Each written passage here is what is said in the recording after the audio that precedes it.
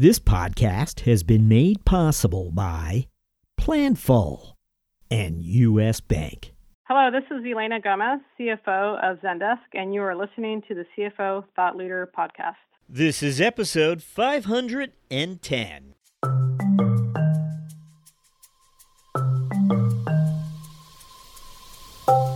Hi, it's Jack Sweeney.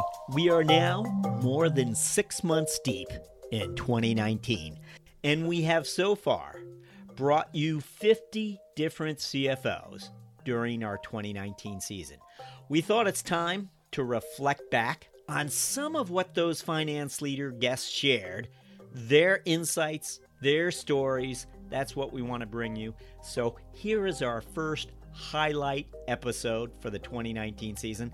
I think you'll agree there's something very powerful when you put the voices of finance leaders side by side while addressing the topics that are top of mind in finance today. We will begin in 30 seconds after a few short words from our sponsor who makes CFO Thought Leader possible.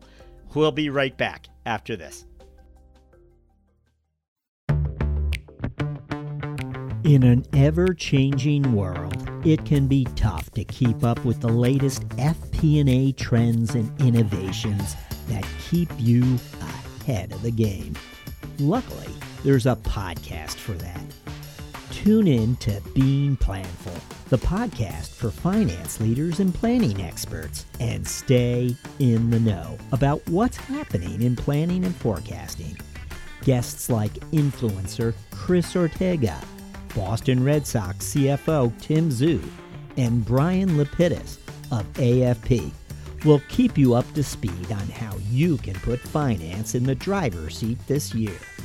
Find the full episodes at beingplanful.com or wherever you get your podcasts. P.S. Think you might make a great guest on the show?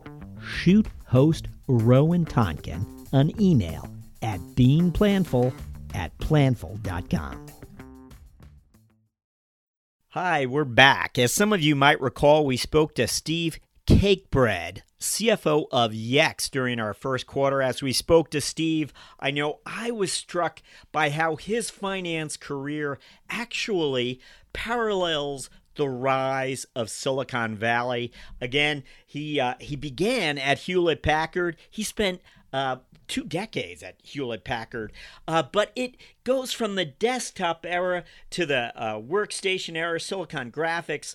Steve jumps to Autodesk. He's at Salesforce. He's at Pandora. So he's even in the streaming era. So he has this extraordinary career that just bumps into every sort of innovation chapter of Silicon Valley.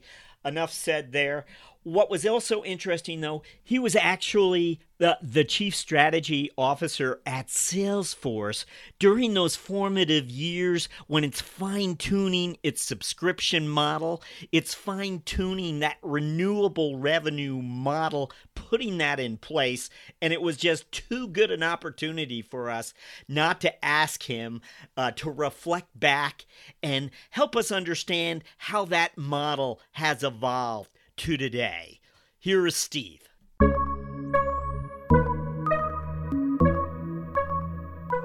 that's a great question.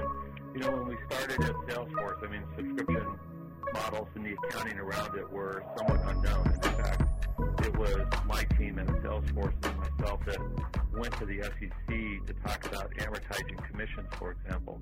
Because at the time, it was common when you paid a sales rep a commission, you expensed it.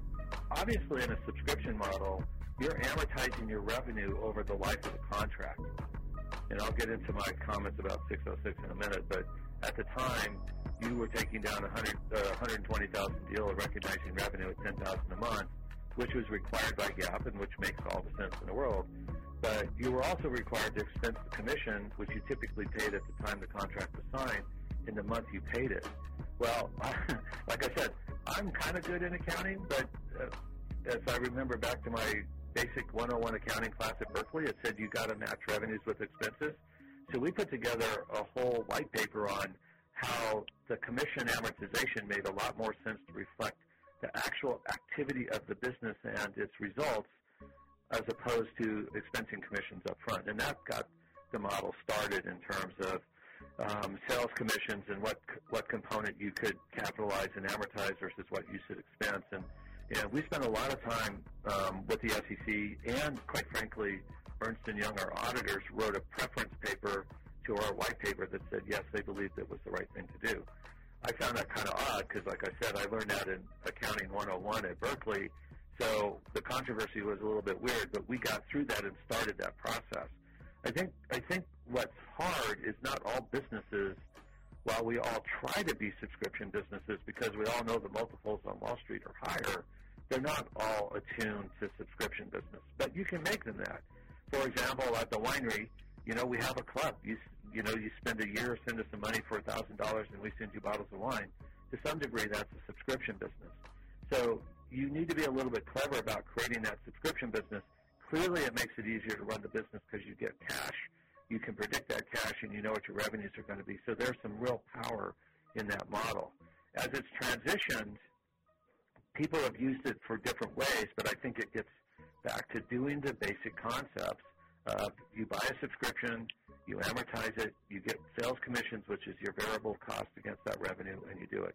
In today's era of 606, I think there's a little bit of strangeness that the accounting people are putting in where you have a contract, but I might expect you to renew that contract, so I'm going to amortize commissions over your expected life rather than the actual life.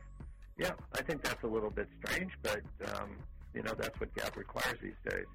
So I think there's, around the fringes, people are trying to intellectualize it a little too much, and I hope that at some point in the future we'll all realize that maybe we made it too complicated, even for our investors, and just go back to when you have a contract, you have an obligation. That contract's over a period of time. You recognize your expenses and revenues over that period of time. If you renew it, so be it. And if you don't, business is over. So I have enjoyed working in the subscription model. There's nuances that it's really important for the finance organization to both understand and make sure the business people in your business understand it too, because the subscription revenue model means every day counts. Every dollar of every day counts, and every decision that you make that delays a contract for a day costs you revenue. So we have a saying at Yext, it's every day, every dollar, every decision we have to make happen. It's not show up at the end of the quarter. And yeah, software is quarterly driven, but in more business I can figure out how to get in November for our quarter than January.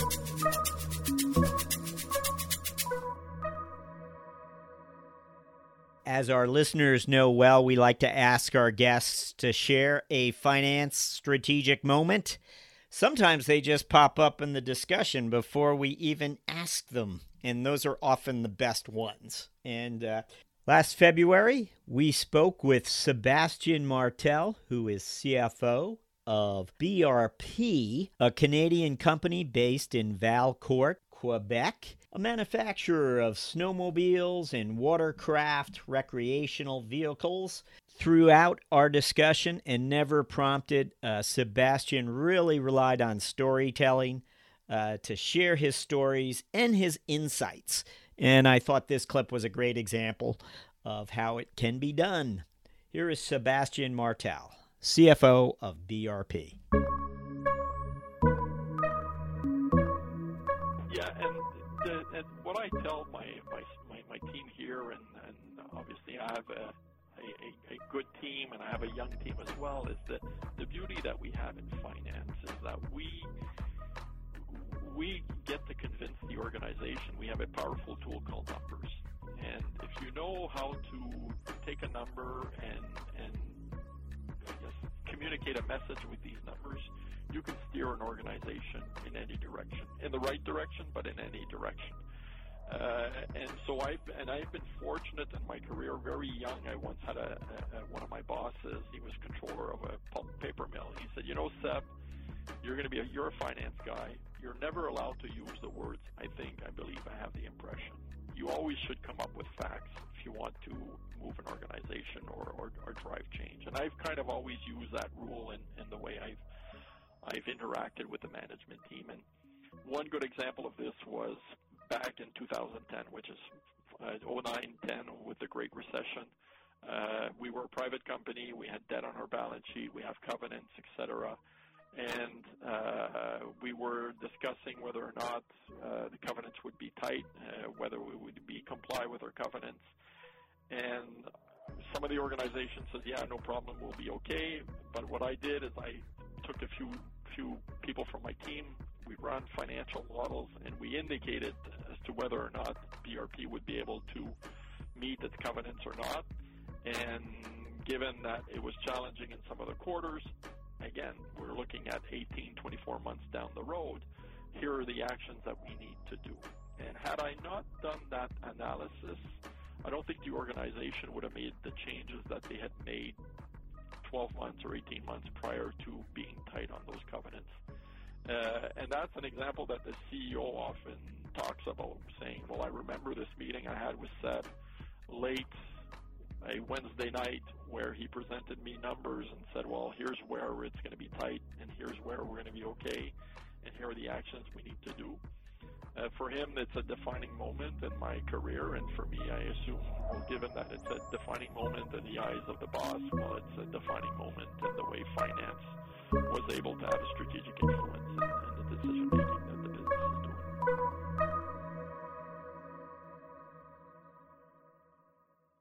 One of our shorter interviews this season was with Andrew Jackson, CFO of Raw Medical Systems.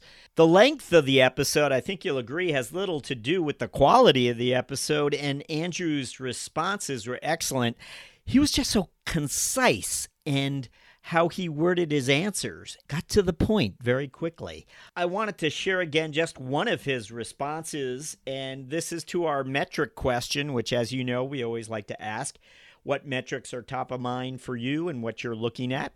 And like Andrew's other responses, it's short, concise, and insight-rich.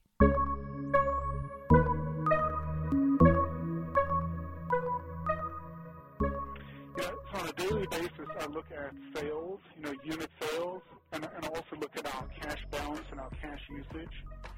So with our IPO proceeds, we've been ramping our sales force, and so I also monitor our hiring.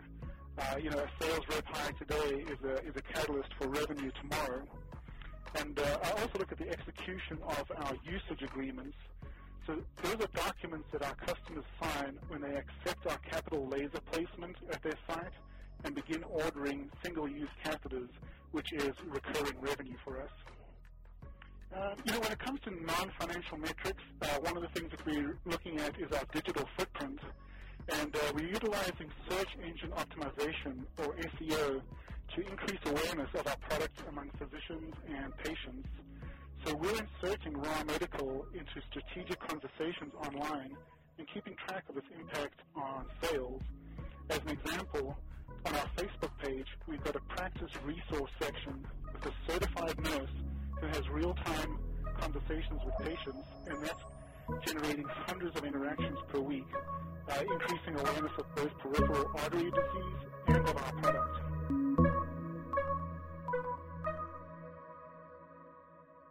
We always like to discover what it is that attracts a CFO to an opportunity. And I guess there's the original perception. Here's what I can accomplish by joining this company and serving as a CFO. And then there's the reality. The door swings open, and here's what you find. We asked Elena Gomez, CFO of Zendesk, to reflect back for us when the door swung open and what thumbprint she wanted to leave at Zendesk. Here's what she shared.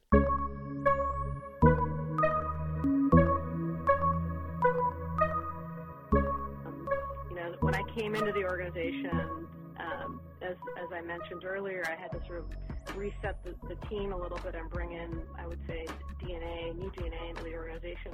But I also had to acknowledge that where we were as an organization, we weren't really putting those headlights out longer term. We were very much a what's going to happen this quarter type of company. And that was through and through everywhere in the organization. And so I really worked hard to try to bring in this concept of a long-range plan. And I remember, some of my peers, what I would say, well, we need to build an LRP, and they were even asking me, like, what does that stand for? And so just even the nomenclature LRP, that lexicon is now living and breathing in our company, and it's become really the North Star of the company. And the reason that it's become the North Star is because it's forced a conversation around our strategy that we weren't having before. It was sort of in our CEO's head, or it was in the president of products in his head, and it lived in someone's mind, but it really wasn't articulated in a way that the employees could grasp it, align around it, execute against it. And so having a long-range plan, which is something that I really pushed in the organization, has really helped us align our strategy. It's helped us debate our strategy, and it's driven us to define it in a way that can be cascaded to over 3,000 employees. And so that's been really powerful. And the finance aspect of that is just one element of it, but it's been a way for us to marry sort of our financial plan with the strategic plan. And it's been really good hygiene for us as a company. Is there a piece of that sort of influences the shareholder, the investor discussion as well, I would imagine? And is there any challenges there with what is a long-term view, perhaps? Yeah, definitely. I think that, if you've read up about Zendesk, we have $1 billion, what people would think was a North Star. And we're really resetting that North Star and saying, you know what, $1 billion is a stop on our journey, but the reality is when we look and take the headlights out, 2-3 years from now, we see ourselves being a multi-billion-dollar company. And I strongly believe, had we not articulated our strategy, our confidence in saying that wouldn't be as high. And so, yes, it absolutely influences what I tell my investors. It influences what I tell my employees, my analysts. But there has to be substance behind it. And I think after, doing it 3 years, we definitely took some baby steps, right? The first year I came, it was, there was not an allergic reaction, but I would say there was some subtle resistance. And the next year we, made more progress. And in this third year that I've been here, I think it's really taken a whole life of its own, which is exactly what I want. It doesn't mean there's more to do, obviously, but it definitely has shaped my external and internal communications.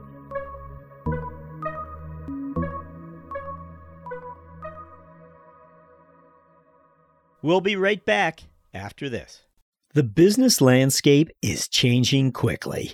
As the pressure to manage expenses efficiently and strategically increases, you need solutions that not only help drive down costs and improve efficiencies, but meet the changing needs of your business. At U.S. Bank, we can help.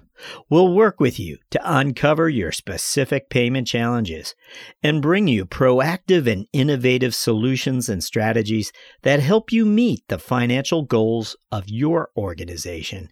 Our commitment to doing the right thing for our customers has earned us the designation of one of the world's most ethical companies from the Ethisphere Institute for 6 years in a row. To learn more, visit us at usbpayment.com. Well, there's little question CFO Elena Gomez is not alone. When it comes to adopting a long-term view, many finance leaders are finding it pretty challenging. There are both internal challenges as well as external communication challenges. During the course of our season, we were pleased to feature Sean Quinn, CFO of Cimpress, and have a discussion around this very issue. Sean provided a wonderful overview on the subject of adopting a long-term view. Here's some of what Sean shared. I think there's a number of other things that we changed along this continuum, and I think with the benefit of hindsight, we think that they were really good changes, and fortunately, those changes have allowed us to attract like-minded shareholders, which I really believe is a competitive advantage. But there's a few other things. We talked a bit about guidance. I think There's a number of other things that changed over time.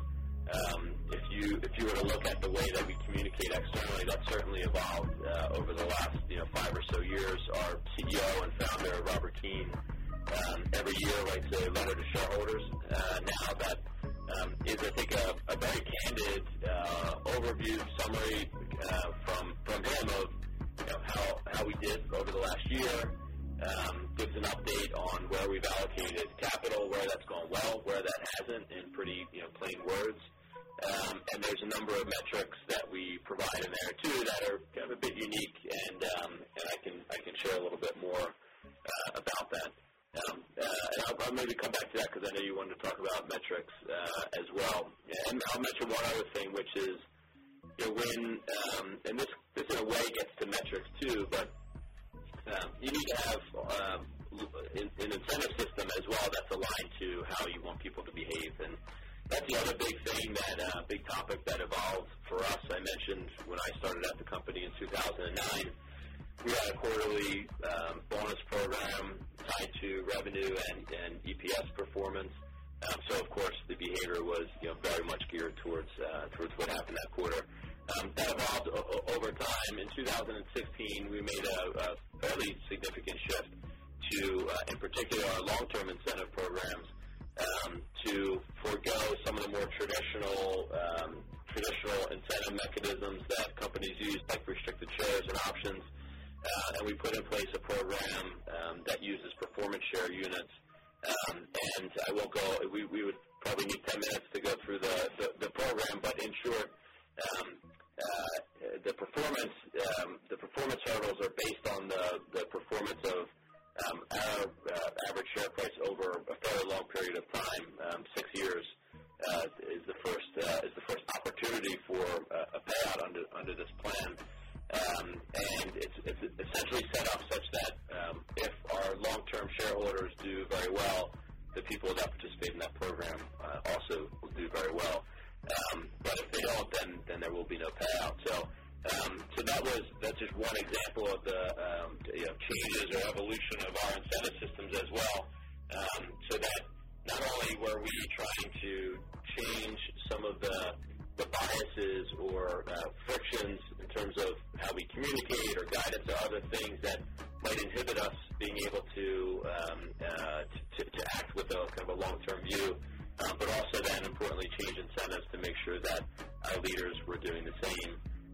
And really we're trying to line everyone up to think about how do we maximize returns on capital that we invest, and we'd like to continue to invest a lot of capital if we can have great returns, and in the end have that lead to increases in our per share value, and that's measured over many years. I think finance leaders, all leaders, but I think finance leaders in particular, this has evolved over recent years where there has to be a much more strategic focus, and that's really expected by the rest of the business.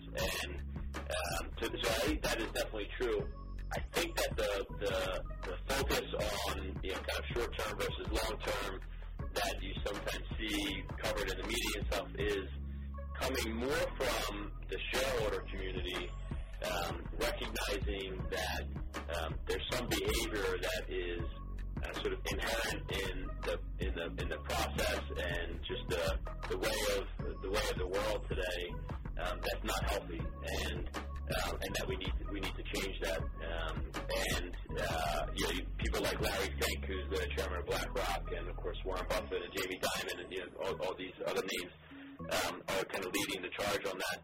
And even if you read, Jeff Bezos shareholder letters every year, there's no shortage of, very successful but very long-term focused names out there that are trying to bring this to the forefront.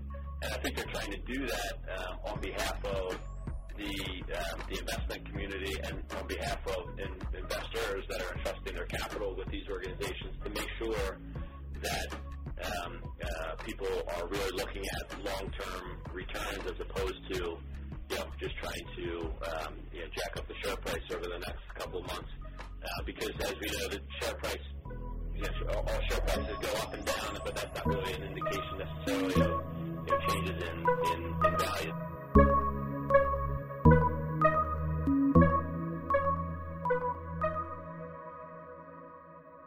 After we discuss what it is exactly that attracted a finance leader to an opportunity, we like to find out what their first order of business really is. And similar to perhaps Selena Gomez, Glynis Bryan, CFO of Insight Enterprises, assessed her organization and quickly put in motion what steps needed to be taken to move finance to that next level. Here's what Glynis shared with us. When I arrived here at Insight, they talked about the finance function, but it was really an accounting function. Close the books, report our results to the external community and internally to the respected owners, but it didn't do any analytics or trend analysis, no real evaluation of the data, no roadmap for the future.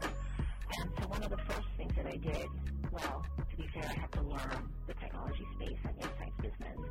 But one of the things I did after that was actually try to create a FP&A team, a financial planning and analysis team. That's where I started in my career, so it's very near and dear to my heart. And I think of the financial planning and analysis team as being that kind of roadmap within the finance function that helps each one of the senior leaders across the organization, as well as the CEO, kind of give them some tools that they can use to better understand the direction the business is going in and give them some actionable data that they can actually, actionable information that they can actually use to course correct as we move forward. It took me a few years to actually put that in place. But more recently, we've added a business intelligence team to that that actually focuses on some of the tools. You know, technology has evolved incredibly, and there are now tools available that really smart guys, this is a pejorative, it's men and women in that smart guys category, they can actually use those tools to be much more predictive with regard to what is a client who has bought X, Y, and Z going to do? What are they going to buy next? How should we be arming our sales force with regard to the tools that they need as we move forward? We did a major systems upgrade in 2012 so that all of our North American or APAC operations are on exactly the same platform. That actually gave us the scale to do acquisitions.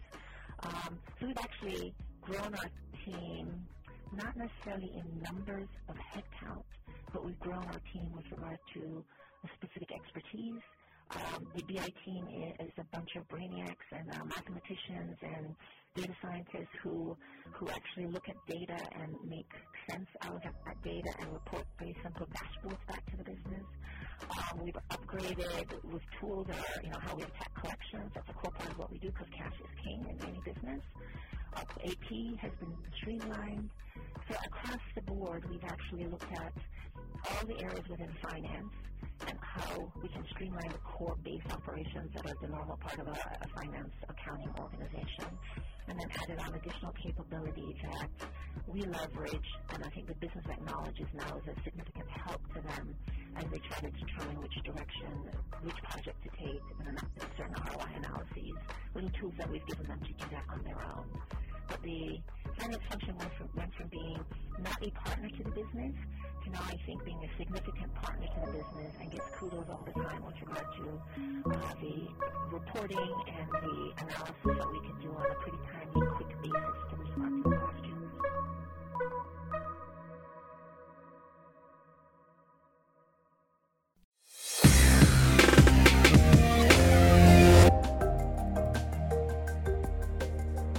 Hello, listeners. Do us a favor. Be certain to subscribe to CFO Thought Leader on Apple Podcasts, or if you're an Android user, check us out on Spotify or Google Play. If you like the show, please recommend it to a friend. Oh, and by the way, the CFO Yearbook 2021 print edition debuts on Amazon this quarter, featuring 100 profiles of finance leaders from our 2020 season. Would you like to learn more about our CFO guests? Order the CFO Yearbook 2021. Thank you for supporting our efforts to bring you career journeys of CFOs driving change. We'll be back with another episode very soon. Thank you for listening.